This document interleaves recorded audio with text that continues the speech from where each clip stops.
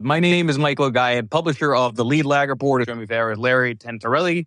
Larry, introduce to the audience and to me, who are you, what's your background, what have you done throughout your career, and what are you doing currently? Good morning, Michael. Thank you for having me on. You got it, man. Please, go ahead. So I'm the CEO and founder of Blue Chip Daily Trend Report. What I do is we've got a market-based newsletter where I focus primarily on price, trends, and I focus on all the key markets, the indices, stocks, bonds, commodities. And it's mostly from a trend following approach. And I've got a slightly intermediate to longer term time frame. So generally 3 to 6 months or longer. I was in the financial business for a while, Series 7 with Merrill Lynch back in the late 90s, recent Series 65, and just really been in the industry interested since I was a child. I grew up in the business. So you'd be the case that if you wanted to be a long-term quality investor, you needed to invest in, quotes, blue chip stocks. And I don't think the definition of blue chip stocks back then was what people think of it as it is today. Blue chip stocks back then typically, I think, had more of a focus on dividends, on quality. It seems like what most people consider blue chip now are companies which have just tremendous momentum and certainly hype cycles and narratives around them. I'm curious how you think about, outside of trend, what makes for a quality company to even see if a trend is likely to be persistent? My focus primarily is large caps. So what I do is I draw the line. So $10 billion and plus, there's about 750 large caps. But even inside large caps, there can be a lot of volatility. There's crypto stocks, Coinbase. There's uranium stocks like Cameco. So really the focus universe for me is anything $10 billion and higher. Now, what I'll do for the website, because not everyone has the same time frame. So we have a lot of members on our website that are focused on some of the more higher octane stocks. So I track the mid caps 2 to 10 billion. I don't do too much with the mid caps myself. I don't do anything with small caps. But really the title's Blue Chip Daily, but we've got the AI stocks. We cover all the tech stocks. So it's really more of a large cap focus for me personally. But I do anything that's got a chart, I can track it. You talk about trend following. I always go back to this idea that I don't view moving averages as necessarily a trend indicator. I view them much more as a volatility tell, because usually if you're above a moving average, volatility is lower. If you're below moving average, volatility is higher. By the way, that's across the board. Doesn't matter. Large cap, mid cap, small cap, stocks, bonds, commodities. That seems to be a truism across pretty much every major asset class. But when you think about trend following, you always have to be careful as far as the length of the trend, because the longer a trend exists, the more likely, I would think, it is to revert. So I want you to talk about how you think about time, not just time frame, but how long a trend persists. And at what point do you start saying, you know what? Yeah, the trend's intact, but maybe I should lighten up. So you make good points. So moving averages, what I found for me, at least from a trend perspective, is it's one of the simpler ways to identify trends, just because it's really based on price. It's just a calculation of the closing price. But one of the things that I like best about moving averages is they're really not subjective.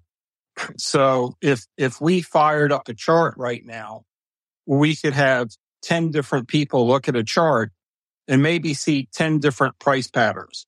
If someone's bullish, they could find something bullish on the chart. If they're bearish, they could find something bearish. But what I like about moving averages is the price is either over or below the moving average, and it's either flat, up, or down. So we don't have to be subjective to just look at a chart and say, okay, is the price over or below? So what I primarily focus on for my time frame is I use the 50-day quite a bit, and I use the 200-day quite a bit. Now, I use some shorter-term moving averages.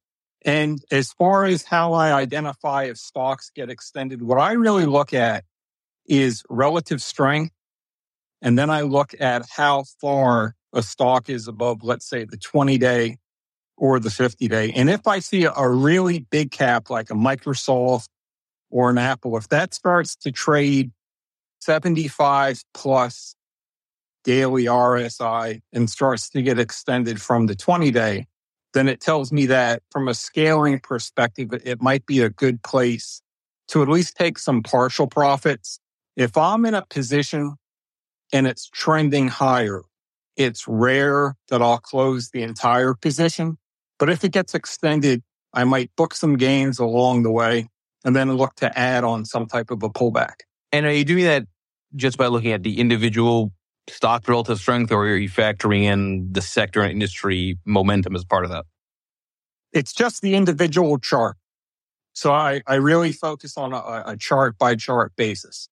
All right, so let's talk about where we are currently, end of the year. I think everyone's assuming that the year is a fait accompli, and as we've seen in prior years, that's not necessarily always the case, but we can debate that. But I want to get your thoughts on how you think we might close out the year, and then maybe, since you mentioned different time frames, what's your sense of some of these trends for 2024? So I'm mostly long pretty much everything. I'm long stocks, I'm long TLT, I'm long gold.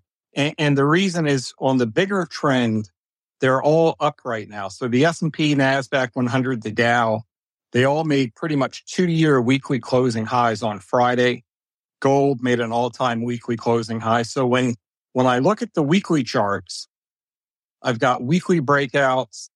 The moving averages have turned higher. We've got some weekly buy signals on the charts. But I always expect volatility. I go in every single day, and especially the market after the past 2 years with this Fed hiking cycle. Today, the tech sector ETF is down 2%.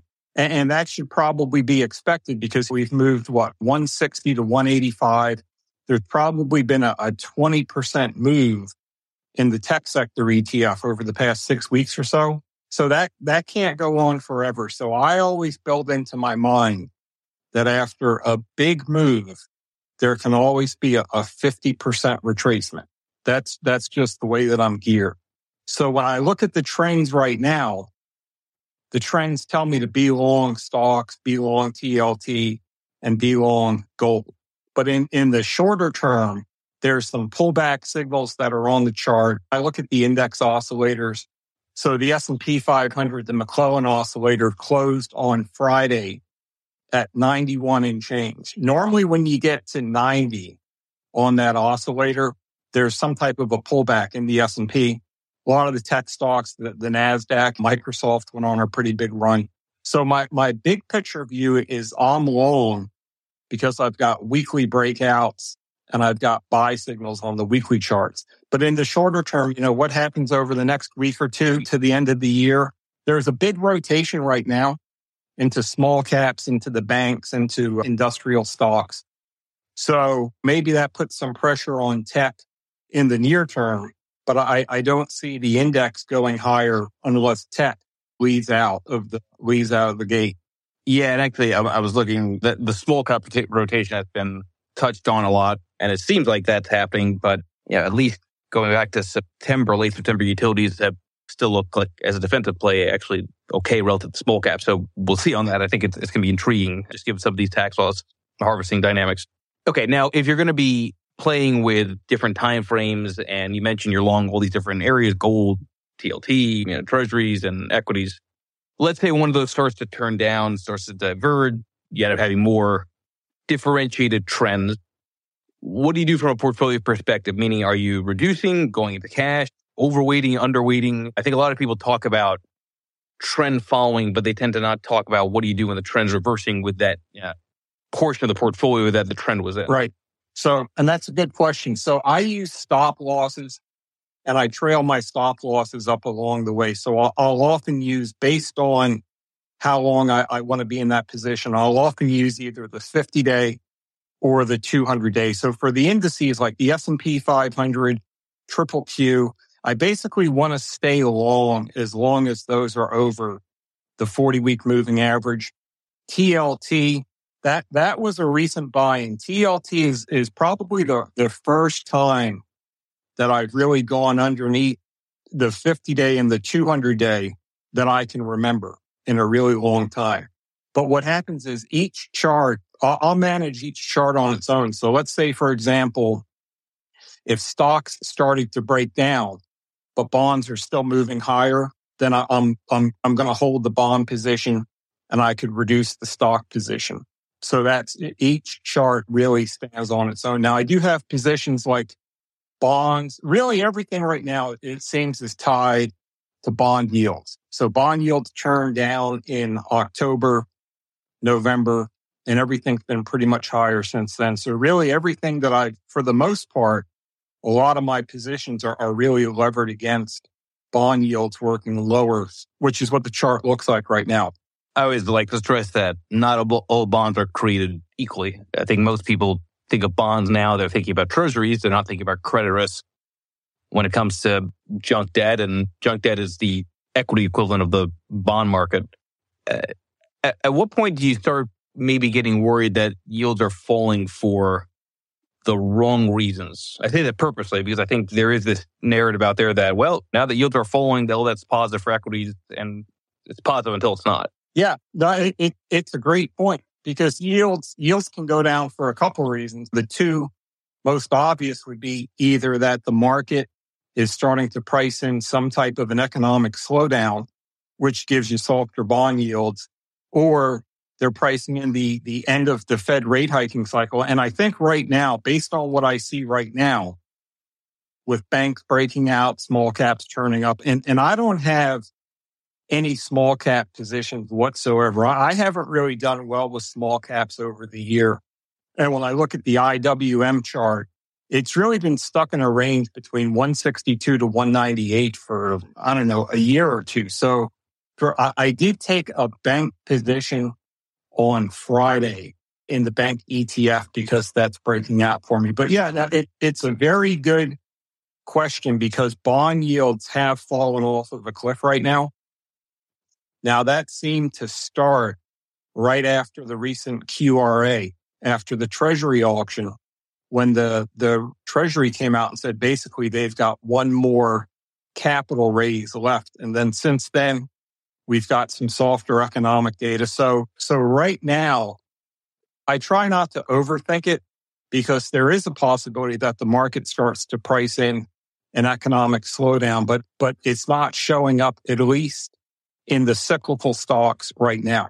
How does the nature of trend following or maybe the length of trends, how does that change based on where you are in the cycle? In other words, trends and expansions tend to last for longer than trends in a recession, right? So how do you think through that, and do you consider it all kind of the economic regime that you might be operating in? It's a good question, but what I try to do is I try to let chart tell me where we might be in the economic regime, because I came into 2023 expecting a slowdown. I didn't expect a breakout in yields. I was expecting some softer economic data, but that was the expectation I had. But for the most part, the charts didn't support that. So I don't know. I don't know where we are in the cycle. The economic data continues to come in pretty strong. I don't get into debates a lot about soft landing and hard landing, because what I found is the less I start to think about maybe the basics and the more I just focus on what I see with the charts, it helps my mind stay a little bit more clear, because I don't know where we are. There's a lot of things, the leading economic indicators. The yield curve's been inverted for a while. The Fed's been hiking. So there's a lot of things that say that we could get an economic slowdown next year, but I just don't see it actually in the charts yet. I want to read out loud a post you put out, which I like, but I want to go through a little bit. You put out a post a few days ago. I've said this a lot over 11 years, but my view is about 80% of what we see out there is a fade. Opinion, predictions, recession calls, random posts about magazine covers or what happened in a random year. Current charts and an open mind are the best guides. Now, I think 80% is low. I think you're probably closer to like 95, right? Or even more than that. Right. And I say that because the truth is narrative follows price, right? Even when you were having this enormous, what I called phase one of the credit event in September with treasuries, the narrative was, oh, who's going to fund all these auctions, right? Who's going to buy up all these treasuries? And I said, that just sounds like narrative following price, right? That's people just trying to give a reason for why treasuries were selling off so hard and yields were spiking so much. And then obviously you've seen pretty strong reversal the last several weeks here. But I want to relate that to the point about chart, because narratives come from chart from price behavior. Narrative follows price. Charts are price. So it seems like maybe there's a little bit of a contradiction there, right? So you want to feed the narratives, but the narratives are coming from price. Price at some point needs to be faded too. So how do you think about that part of it? Because you don't want to be in a trend at the reversal, right? And you don't want to fall for an old story. It's a good point, but the fact of the matter is that most narratives that I see don't really follow price, because I see, when I see posts, whether it's social media or the media, for example, stocks are breaking out, and this happens all the time, but stocks are breaking out on the weekly charts, but I still see a tremendous amount of bearish posts that are out there where it's a trap and it's not a real breakout and it's still a bear market rally. So what I think that most people, it's like anything. I think that maybe 40% of the people out there are inherently bullish. Maybe 40% are inherently bearish. Maybe 20% are somewhere in the middle. But I think that most of the narratives that I see, whether it's the media, CNBC, whatever it is, most of the narratives that I see actually are based on what people think and not what they see in the charts. At least that's what my view has been. Presumably there are some charts that are more important and more telling than others, right? A chart on some random cryptocurrency doesn't tell me anything about the crypto space, right? Right. That's just specific to that. So let's talk about some of the kind of more important trends or charts that you watch to really help you paint the picture. What are things that you tend to look at more regularly than others? So all the time, I look at the S&P 500, NASDAQ 100, bond yields, and the US dollar. So those four basically are just something that I keep on my screen all day long. So obviously I look at the Dow and I look at small caps and gold and things like that. But really what's happening with the S&P, the NASDAQ 100, bond yields, and the dollar. And then we could put TLT in there with bond yields. But those are really the five charts that I focus on the most to give me just a backdrop of what's happening. All right, let's talk about the dollar, because I think that's actually interesting at this point from a lot of different perspectives. I think everyone entered this year thinking the dollar would just keep on falling off a cliff, and it stabilized and everything pushed higher. And then you had this kind of surge from August into end of October, bit of a turnaround in November. But now it looks like there's some resurgence, surprisingly, in the dollar's movement. There's the long-term view. There's the sentiment out there that the dollar is going to keep on depreciating in purchasing power, but maybe not necessarily against other currencies. What is the trend of the dollar now? It seems to me that the surprise would actually be that it's in an uptrend that persists. So the trend, when I look at the chart right now, so I've got about 103 and change on my screen. So it's really flat. If we look at where it is today versus where it was in April 2022, it's basically the same point. So there's no real trend for now that I see. I would call 107 the high side and 99 the low side. So it's right in the middle of that right now. The 50-day turned down, the 200-day is flat. So there's, for the time frame that I'm looking at, which is a 2-year chart right now, it's just flat for 2 years with some weak shorter-term momentum. But unless it breaks under 100, I wouldn't call it a downtrend. We'll be back after a quick break. Hello, listeners. Michael Guyette here from Lead Lag Live. Are you ready to take a deep dive into market trends, risk management, and investment strategies? Then you need the Lead Lag Report. Our in-depth analysis helps you understand the financial markets like never before. And guess what?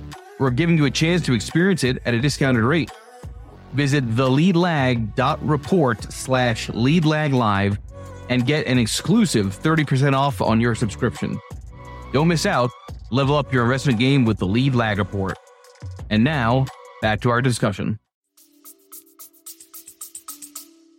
Yeah, and that's interesting because that seems like there is, speaking about narratives, right? Seems like there's a disconnect between the idea that the Fed's going to cut rates and the dollar holding, whereas from an interest rate differential perspective, if the bet is the Fed could cut rates as early as March, then you should, I think, would expect the dollar to move lower in advance of that. So there does seem to be a bit of a disconnect there.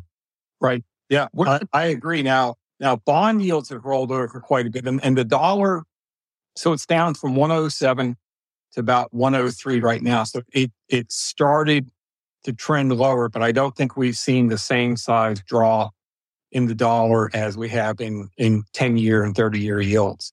Now, of course, there was a lot of attention overnight around gold, and I had fun with it, as I typically do on X. And it's obviously now come back in as the trading days we're chatting here on December 4th is behaving. But I want to get your broader view on gold. Now, I've been very clear for a while that I think gold, if it breaks out, which it did at least momentarily, if that were to persist, I think that sends a pretty interesting warning signal or message to equities. Some people will disagree with that. But to me, that's more of a sign of lack of faith in fiat, which you could also say is what's happening with this Bitcoin and crypto surge in general. But when you have a situation like gold where it's had this kind of like iron ceiling for a while, it momentarily breaks above it. It looks like an uptrend, but then comes right back in. What do you do with that? Trying to get to the point of how do you assess if something is a false breakout or not? I think until spot gold can close over 2125, 2150, I think until it can close over that level, it still has to prove itself because it's failed 3 times under 2100 since 2020. So it runs up to just under 2100, then it comes down to the 1600s. It's done that twice. So now I will say that I do expect that this time it's actually going to break out. And I've got a position in GLD. It's not a huge position. It's maybe 7 or 8%. And I've got a small position in the gold miners. I do think it's going to break out, but really until it starts to close over 2125, it has to prove itself. And do you do any kind of, I know some technicians use counts, right? It's a certain number of days or weeks at a certain level becomes where they get higher conviction. Is there a time component to that level? I don't have a real time component. So what I do is I really just focus more on the price levels and some of the momentum oscillators. Obviously, the sooner it would break out, the better and the longer it takes. But I don't actually use like a day count or a DeMark count or anything like that. Got it. Okay, that makes sense. All right, let's apply that Bitcoin and this, I'd argue, maybe manic speculative type of movement that's taking place. Now, we know that cryptocurrencies and Bitcoin, I get it, they're different, that they tend to be highly volatile. But move like this in Bitcoin creates a lot of FOMO, gets a lot of people excited again. As somebody who's a trend follower, you had mentioned earlier, to get too far away from moving average, that becomes a point to trim. Are we at that point now with this Bitcoin move, with the cryptocurrency move, where it's like, all right, if you were in it, it's time to start lightening up, or just keep on rolling the die? I think it's a good question, and I think it's based on time frame. So looking at the chart, once it broke out over 32,000, that was really the key breakout signal because it failed at 31,000 about 4 or 5 times in 2023. So I think a lot of scaling has to do with someone's time frame. If I was looking to book some gains, I think this would be a good place. But I don't close the whole position. So I do not have a Bitcoin position. It's not really a market that I focus on. I cover it for the website, but it's not been a core market of mine.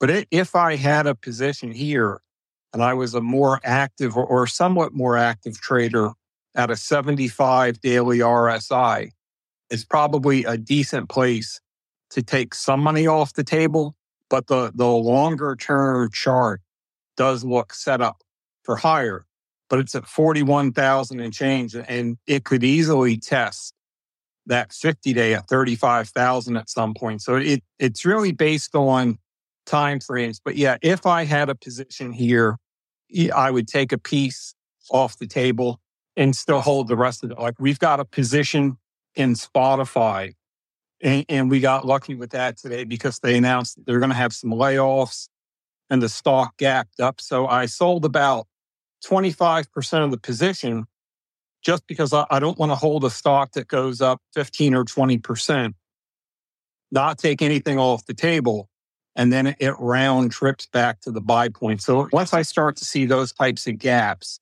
I do trim a little bit off the table, but longer term, the Bitcoin chart looks good. Larry, for your own personal portfolio, how often are you trading? What's your turnover looking like? What makes you sell and maybe step away from markets? You talk about just some of the things that you do from a portfolio construction perspective. So what I try to do is my average time frame for a winning position, and a lot's based on volatility, but it's generally somewhere in that 3 to 6 month window. Now, if the position is working and the market's cooperating, then I can hold it for longer. I've got some NASDAQ 100 and looks like Facebook from March or so, but I can get stopped out. I use hard stops in the system, and I can get stopped out. Unfortunately, it's really based on what the chart does. We had a position in Cigna Healthcare. That was a chart that really lined up almost perfect for what I do. But I got stopped out maybe in about 5 or 10 days or so just because there was some news that came out. But basically what I do, I try to hold the core position as long as it's working higher, but I will scale some profits out along the way. Like I said, with Spotify, I dialed back a lot of tech, and this was on my Twitter page back when we did it. But back in July, I was probably 45 to 50% in the NASDAQ 100. And over a pretty short period of time, I dialed it back to maybe 15 or 20%, just because things had gotten really overdone. But when earnings came out in July, I think Tesla pulled back like 10%, Netflix unwound, and Taiwan semi. So I took some money off the table. But ideally, if I get into a position and it's working, I'm going to try to hold it for as long as it's at least over either the 50-day or the 200-day. But I will take some profits along the way. I'll trade around the core position. We sold some. I've still got a small piece of Facebook and NVIDIA, and I'd like to add to those positions, but I'm not ready to as of yet. I'll let the chart tell me when to add, but I try to hold as long as it's working because I want to hold my winners as long as I can, but my losers can get stopped out fairly quickly. Or if the trend breaks down, or if I see a better opportunity, then I'll often cut a position. How do you even go about identifying stocks to position into? There's more uptrends than downtrends, I think, in general, right? But that's obviously in a bull market, which oddly enough, you can argue is maybe not the case this time around, but we can debate that. But when you're going about screening stocks for those that are trending well, what is the screen? We alluded to moving averages a little bit earlier, but even that, you're going to have a huge list if you're going through large cap. So how do you try to whittle down to the positions that you want to focus on? That's a great question. So the first thing I do is I start backwards from what sectors are leading and what industries are leading. So I want to find out what I'm really looking for is strong stocks in strong sectors. So if I run a screener and it says that XYZ industrial sector stock is ready to break out, but the entire industrial sector is very weak, then I'll have that chart down the list. Where if it tells me, for example, bank stocks. So bank stocks moved up to number one. There's 11 S&P 500 sectors. Banks XLF moved up to number one by relative strength last week. So the entire sector is the number one sector. So when I start to run my stock screener, I want to find out what are the strongest stocks in that sector. And then also I sort the stocks. I want them to be over the 50-day, over the 200-day. If they're over the 20-day, that's even better. And a lot for my actual stock selection has to do with what I already own. So if I'm maxed out, for example, in bank stocks, I'm not just going to keep buying bank stocks. So really my stock selection comes down to what do I own right now? Where are the strongest sectors? And then what stocks in that group are ready to break out? I'm ideally looking for breakout stocks. So those are a couple of good questions. So the first thing, as far as stops, my stops are based on the volatility of the chart and the volatility of the market. So generally, I try to run about 6 to 8% stops. But what the problem's been over the past year and a half or so that we've been in this Fed hiking cycle, there's been a lot more volatility. So right now, my standard stops on a new position are generally about 10%. And what happens is people mistakenly think that 10% of a stop means that you're going to lose more money, but it really doesn't, because what determines how much money is at risk is how much you put into the stock. So if I've got a 5% stock position and I run a 10% stop, if I'm wrong, I lose 50 basis points of my money. And I want to try to not risk more than 1% on a position. When I look at the chart, the key thing I want to take a look at is where is my support on the chart. So I'm going to try to get under the 50-day. If I'm buying a stock near the 50-day, I want to try to get my stop underneath some type of a moving average. And there's a lot of stocks that I miss out on because they're so volatile that I can't take a position and get a stop that makes sense for me. But for the most part, I'm going to run 8 to 10% stops. And then I'm going to try to make at least 2 to 1 on my money, which means I need a 16 to a 20% move. So we dialed back some Spotify today, right about 16 or 17%. We've got some of these NASDAQ 100 stocks that have been on a pretty strong run. But over time, I'm trying to get at least 2 to 1 on my money. I'm trying to keep my turnover low. I could run much tighter stops. I could run a 5% stop, but I'm not looking to have that much turnover. Once I get into a position, I want to give it some room to work.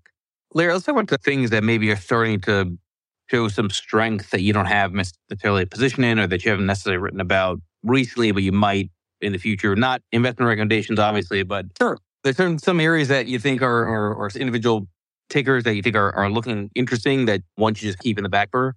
Yeah, so and that's a really good question. You put up a post about Brazil. Brazil looks great. EWZ, the Latin America ETF, ILF, looks pretty strong. India is breaking out right now. I generally don't do too much with international markets. I cover it for the website because obviously people are interested. But for the most part, I tend to stick in the US, but I've got Novo, which is out of Europe. Spotify's out of Europe. So I'm not against going outside the US. And I see some good charts. Latin America, Brazil, India's breaking out. China is still a mess. FXI is a difficult chart. I just started a position in the banks on Friday. The bank chart at KBE, I think it is setting up very well. Gold miners, we just started a position there. But what I'm really seeing right now is just a rotation into I call it everything else, which is the small caps, the banks, the real estate stocks, these telephone stocks like Verizon, AT&T, the cryptocurrency stocks have been breaking out for a while. But what I really see right now is just the market broadening out from a concentration in big cap tech into everything else. But I like, of what I don't own, I like the bank chart maybe the best right now of what I just started to take positions in. We'll be back after a quick break. Foodies unite with How You Dish.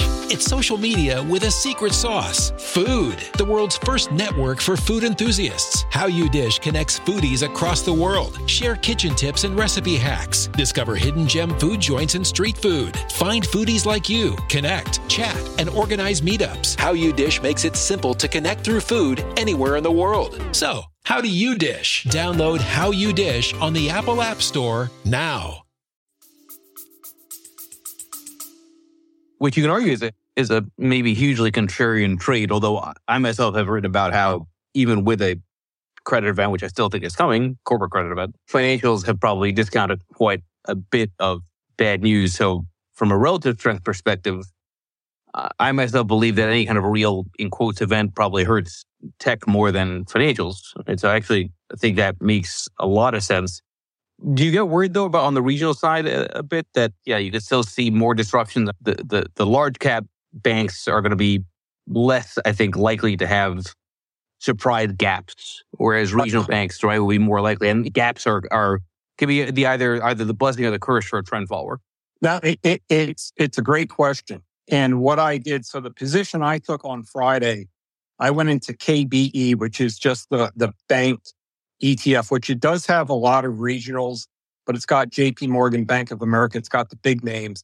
KRE, I think, is going to be much higher octane, much more upside potential, much more volatility. And something I just posted on our Twitter page today is the banks and the small caps are really in the same bucket where they need strong economic data. So if we get any really soft, if jobless claims really go through the roof, if there's any major soft economic data, then the small caps and the banks probably get hit the hardest. So I went with KBE. But yeah, the regionals, I think, just like you said, they really need the economy. It's going to be either a big hit or a miss on those regional banks. Yeah, and of course, there's a linkage between regional banks and small caps anyway. The small cap sideways and divergence really started around March, right, when the regional bank crisis hit. So, and a lot of regional banks in small caps. So you can argue there may be one and the same trade to some extent, but I guess the question then becomes, is it a trade versus a longer term allocation? I get it. As a trend follower, you don't know how long it lasts, but if you have a gut feeling around how long a trend in regionals or small caps could persist, you think it's just a short-term trend or something that could be almost like a full year-long type of leadership move?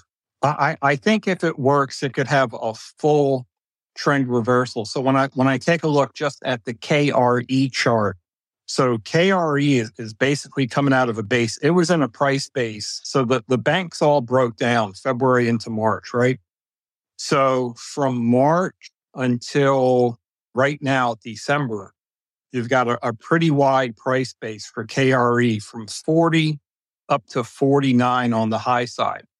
So what I see right now is they reclaim the 200-day moving average for the first time going back to February. And what I do look at is the longer a stock or a market is below the 200-day moving average, I think the more significant it is when it reclaims it on the upside. And then there's some bullish weekly momentum. The 50-day started to turn higher. But when I look at it from a risk reward perspective, so I've got a 10% stop in my bank position. And I think if it works, just by looking at KBE and looking at KRE, if they work, I think there's probably 20 to 30% of upside versus a 10% stop. So if I can make 2 to 3 times all my money, then it's good math for me. But I think if they work, I think there's some bigger moves that are coming. And it's really going to come down to, does the economy hold up for the next 6 months or so, 6 to 8 months? Yeah, and to your point about earlier, nobody knows. We can all pontificate from here to tomorrow, including the Fed. But right, the reality is they don't know either. It will be interesting though, because if the Fed does cut earlier than expected, you've seen the same data and charts that I've seen. Usually, the bulk of a drawdown happens after the Fed does a pivot. Not always, but typically is the case. That breaks all kinds of trends from that perspective. If you're in an environment where no major asset class is trending well, do you just wait in cash? Are you shortening up your tactical timing? I think there is a part of this where, yes, there's a narrative that there's always a bull market somewhere, but in looking for that new bull market somewhere, you could get chopped around a lot. Oh, yeah.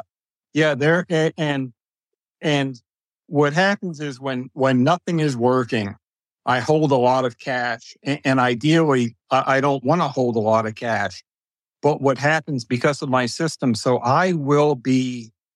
usually I'll be long when the trends reverse lower, and I generally don't catch any bottoms. So the first 10% of the move off, the first 5% or 10% of the move off of the bottom, I'm usually not going to get that, because I don't buy into bottoms and I don't buy into downtrends. We might get lucky with TLT. I bought TLT maybe $5 or so off the lows. But for the most part, I'm going to have some long exposure at the top when these trends reverse. So it's just a matter of trying to scale out some gains on the way up. But yeah, if nothing is working, I'm going to be holding a lot of cash. I generally don't trade on the short side. I'm not very good at it. Over the years, I've had a couple really big short side trades, but I've also had a lot of really small where I've gotten stopped out.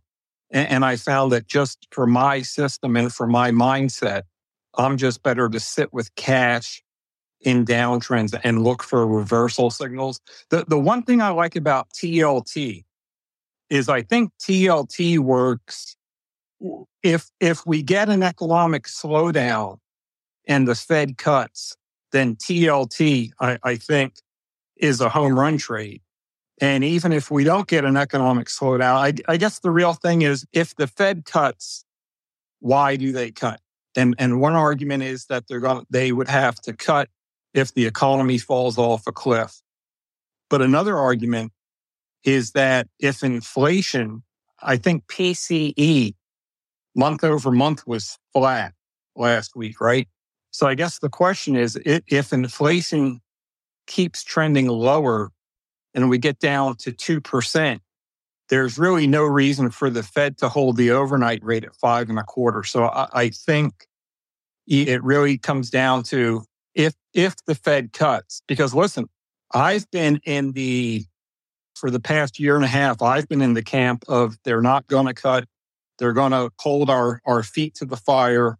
They're not going to give us any break whatsoever. But now, when I look at what's happening with inflation, it's been spiraling downwards. Now, it could turn higher. Anything can turn on a dime. But if inflation keeps trending lower down to that 2% area, it's hard to see the Fed justify holding 5.25%. Larry, for those who want to track more of your thoughts and more of your work, where would you point them to? Best place to find me. So everything is at bluechipdaily.com. So on Twitter, at bluechipdaily.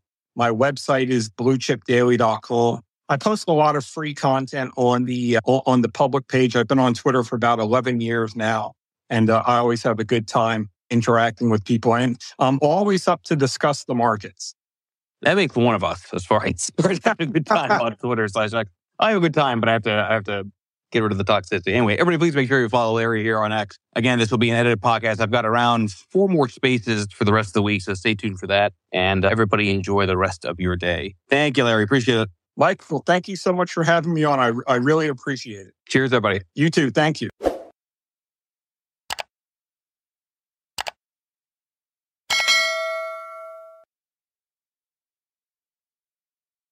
The content in this program is for informational purposes only.